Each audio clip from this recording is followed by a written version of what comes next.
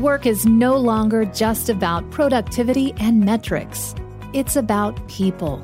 And when we focus on positivity, communication, belonging, and development, the numbers take care of themselves. This is Work Human Radio, where we talk to authors, researchers, and business leaders about the latest trends making work more human around the world. Here's your host, Mike Wood. Welcome to another edition of Work Human Radio. My name is Mike Wood. I'm your host, and I have a very special guest today. She's one of our humans of HR. It's Sabrina Baker. Hi, Sabrina. How are you? Hi, Mike. I'm good. How are you? Sabrina is joining us from beautiful California right now, where it is a very cold 54 degrees. But I'm normally outside of the Boston area, so it's always snowing, cold, and horrible this time of year. So I'm very jealous. But I want you to give a quick overview of what you do. Yeah, sure. So yeah, it is 54 in California. And to us Californians, I know everybody else groans when I say this, but it really is cold for us. We're used to 75. So 54 is quite a drop. But yeah, I'm so excited to chat with you today. I am the founder of Acacia HR Solutions, which is a HR consulting firm focused in the startup and small business space. And so for us, when we are looking at small businesses, we consider that 500 employees or less. But the vast majority of our clients are actually under 100. So they're in that really small startup area, or they're more established. Maybe they have 30 employees or 50 employees, 60 employees, and still just trying to find their way and need some HR assistance. A lot of them don't have a need for full-time HR help, but they need HR help. So that's where they outsource or use a consultant. I've been doing that now since 2011. I was in corporate HR before that in very large environments. The largest company I worked for had 125,000 employees. Oh, wow. Yeah, I went on maternity leave in 2010 and was laid off. So, yeah, trying to figure out what I wanted to do next. Isn't that illegal? It's not if they eliminate the position. So okay. They can't fire me or lay me off during maternity leave and then hire somebody into that, but they can eliminate it, which they did. And so, having a new baby, I had this new baby, but then I also wanted to work. And so trying to balance, how do I balance his life, but also work? Mm-hmm. I decided the only way I was going to be able to really do that was start my own firm. So I officially started in 2011 and here we are. And you are. Yeah, started in Chicago and then my family moved to LA in 2014. And I can't believe it's been 5 years already, but yeah. Wow. That all sounds great, except for the layoff part, but yeah, it sounds like you have moved on to better things. There are a lot of companies out there that are growing that all of a sudden say, hey, we need some HR help. And so I'm glad they can go to you. But I wanted to talk to you about kind of like the last decade and moving forward in terms of HR, what we're seeing. I mean, you and I have been to lots of conferences, including Work Human Live. But I'm kind of at the end of this year taking a look back and say, what is the biggest story? I mean, to me, I would say, and I'm not in HR, I'm a marketing guy, but I've been around the HR conferences a lot. And I would say the Me Too movement in 2017 probably stole at least everything is about equality now. And there is transparency for everything. But do you want to give your thoughts on the Me Too movement or anything else that you've seen? Yeah, so I would say definitely one of the biggest stories of the last decade is certainly the Me Too movement. And when I think about what has had the biggest impact in the last 10 years and really helped the Me Too movement move forward, it's social media, right? Mm-hmm. When I think about 10 years ago, when I got laid off and started my business, social media was still kind of new back then. And people were still very skeptical and they thought it was going to go away. And now we see with things like the Me Too movement that it's actually helping bring things to light. It's helping bring a voice to an entire movement like Me Too or Time's Up or so many other things that we're dealing with in our culture. And so I think that the social media platforms are giving a voice to things that have been around for decades and that we've had to kind of accept as truth and really didn't know how to impact on a global scale. And now we have this way to bring awareness to people who we've never been able to talk to before in our lives and to really make a huge impact in areas through these platforms. So I think definitely Me Too and Time's Up and those things are huge news stories. And I'm fascinated by the fact that maybe 20 years ago, we wouldn't have been able to make them as big as they are had we not had the platforms that we have available to us today. Yeah, I think it's just a lot of it has been these open secrets that have been out there. The Boston Globe broke the whole Priest story back in, I think, either the later part of last decade / earlier part of this decade.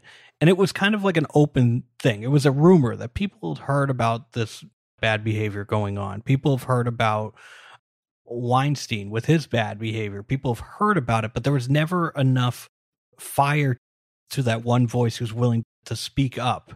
And then all of a sudden social media comes around and you have all these victims that are able to get their story out, and then other people join in and say, you know what, that's happened to me too. And then you kind of lift the veil off of the problem.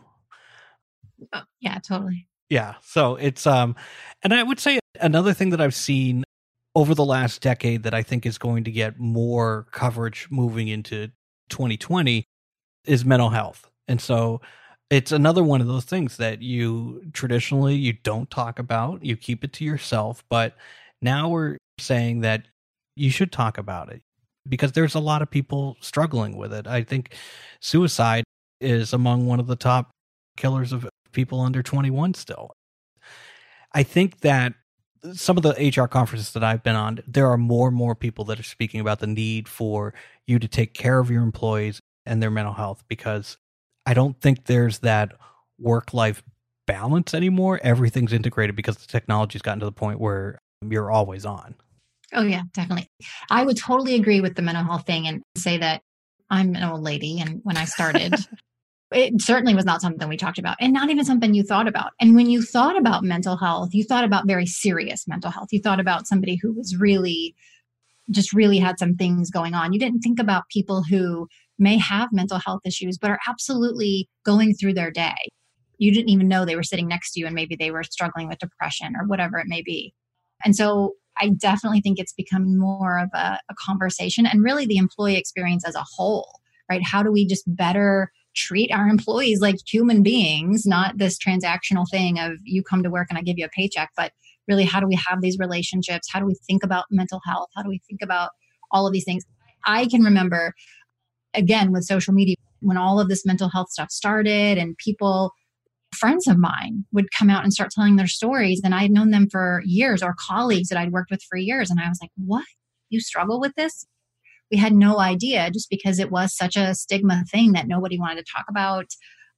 And it's certainly becoming more accepted. I think people are trying to learn how to better deal with these things in the workplace. And so I think it's all moving in a good direction. And again, I think the fact that we are lending voice to these things is super positive. I'm excited where it goes in the next decade. Yeah. And I think you have to look at what your employees are dealing with is going to be a mirror of what society's dealing with. I mean, I graduated high school in 2001, believe it or not. And a lot of the people that I have been in class with, that I see, that I keep up on Facebook, now we're having these people in their 30s that are all of a sudden succumbing to like a heroin addiction or painkillers or something. But there's now all these deaths. And I just didn't know that there was that much of a drug problem.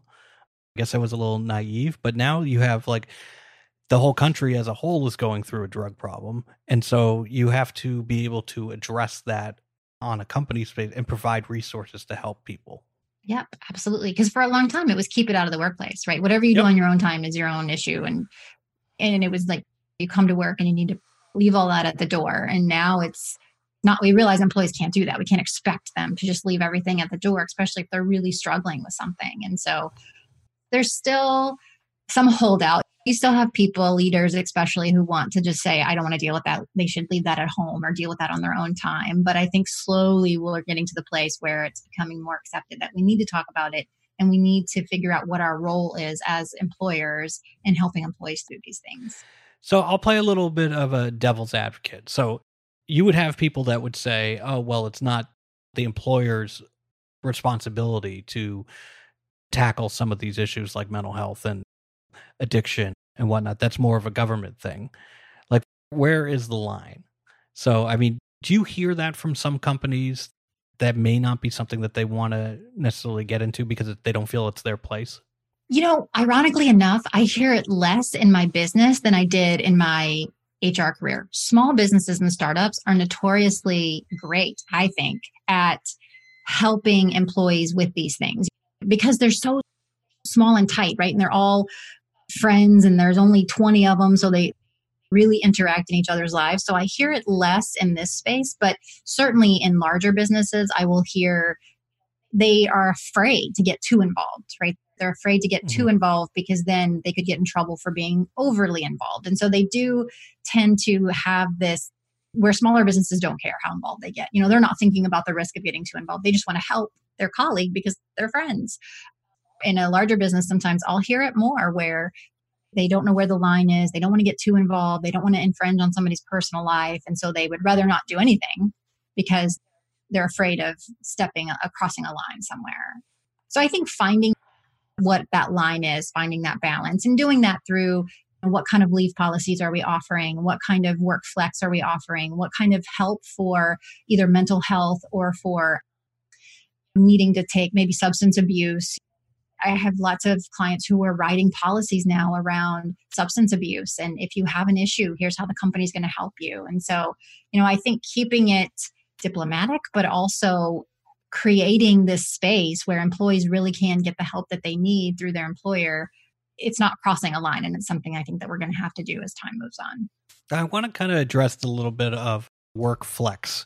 So, as technology has gotten better and as everybody now has a computer in their pocket or access to anything that they would do at work, potentially at their home, do you feel that moving into the future, we're going to need to kind of address the lack of human-to-human connections, you think? If we were to go like 10 years from now, do you think there'll be less of like the basic office decorum type of things that people like, basic people skills? Yeah, I really do. So my husband and I talk about this all the time. And again, I go back to, we're not that much older than you, but a couple years. And so I look at just the difference in how I interacted and how my son's interacting with his friends. And it's very tech based. And even in workplaces, I was at a client yesterday and we're in a meeting and everybody's got their laptops and their phones. And I'm like, hey, can we shut all this down and talk to each other? Because that's what we really need to do here to get this over with. And so I think people are going to have to address, we're going to have some kind of limits that we put in place around, okay, this is a no tech zone for a little while because we need to actually talk to each other.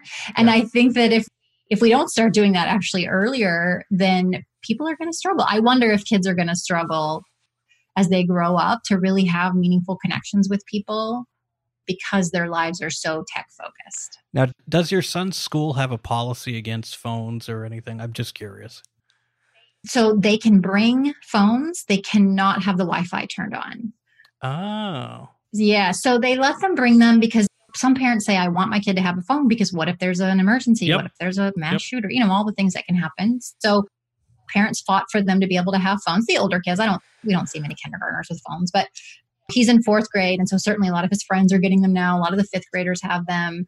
So the school, says absolutely they can bring them. That way, if there's an emergency, they have them, but they must turn off the Wi-Fi. They can't have their phones out for any reason unless they truly need to contact somebody for an emergency. Cool. I actually saw a Black Mirror where the mom was able to put a tracking device essentially on her kid and basically see everything that the kid sees. And it was funny. So Black Mirror, it's obviously the worst case scenario, and obviously nothing good happens on that. But I saw a commercial from Verizon that you can actually put a tracker on your kid's phone so that if they go within or outside of like 60 miles of a circle, you get an alert. And that just like it boggles my mind. Yes, it's good for safety, but there's no like thrill of like playing hooky or doing something cool that's different. Everybody's following you.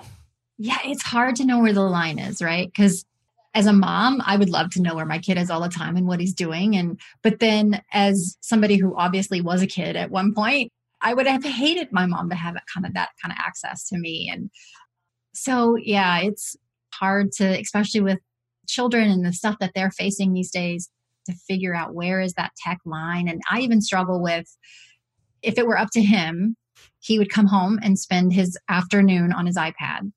or watching YouTube or playing video games, which we don't let him do during the week, but if he could, he would. And I want him to do other things, but I don't feel comfortable sitting him outside and playing down the street like I did when I was young. It's like this balance of you want him to do the things that you could do when you were young, but it's a different world these days. And yeah, you can't go off and explore the woods or go ride bikes. Yeah. Bad people ruined it for everybody. Didn't they? It's really tough. So I think that we're going to continue because technology is just going to increase, right? It's not going to lessen. So I think we're going to continue to be figuring out where that balance is of where does tech end and how do we put limits on it? But then also how do we use it for all the great things that it's done for us? Exactly. It's a hard balance. Yeah, you can use it to bring people together and to be exposed to new experiences, but yeah, it just can't take over everything. So yeah. So thank you for joining me for a little talking about the future and kids and stuff on Workhuman Radio. I hope you have a wonderful holiday. Yeah, thanks. You too. Again, this is Sabrina Baker. Sabrina, can you give your website a plug just so people can read your content? Sure. So the website is acaciahrsolutions.com. And then you can find me, Sabrina L. Baker, on Twitter, LinkedIn, and Instagram. Great. Well, thank you for joining us. Thank you. If you want to see business leaders, culture keepers, and industry experts come together to share the latest research and ideas for making work more human, you need to be at Workhuman Live in 2020, May 11th through the 14th in San Antonio. Visit workhuman.com to see the full lineup of speakers and reserve your spot in the #1 conference of 2020.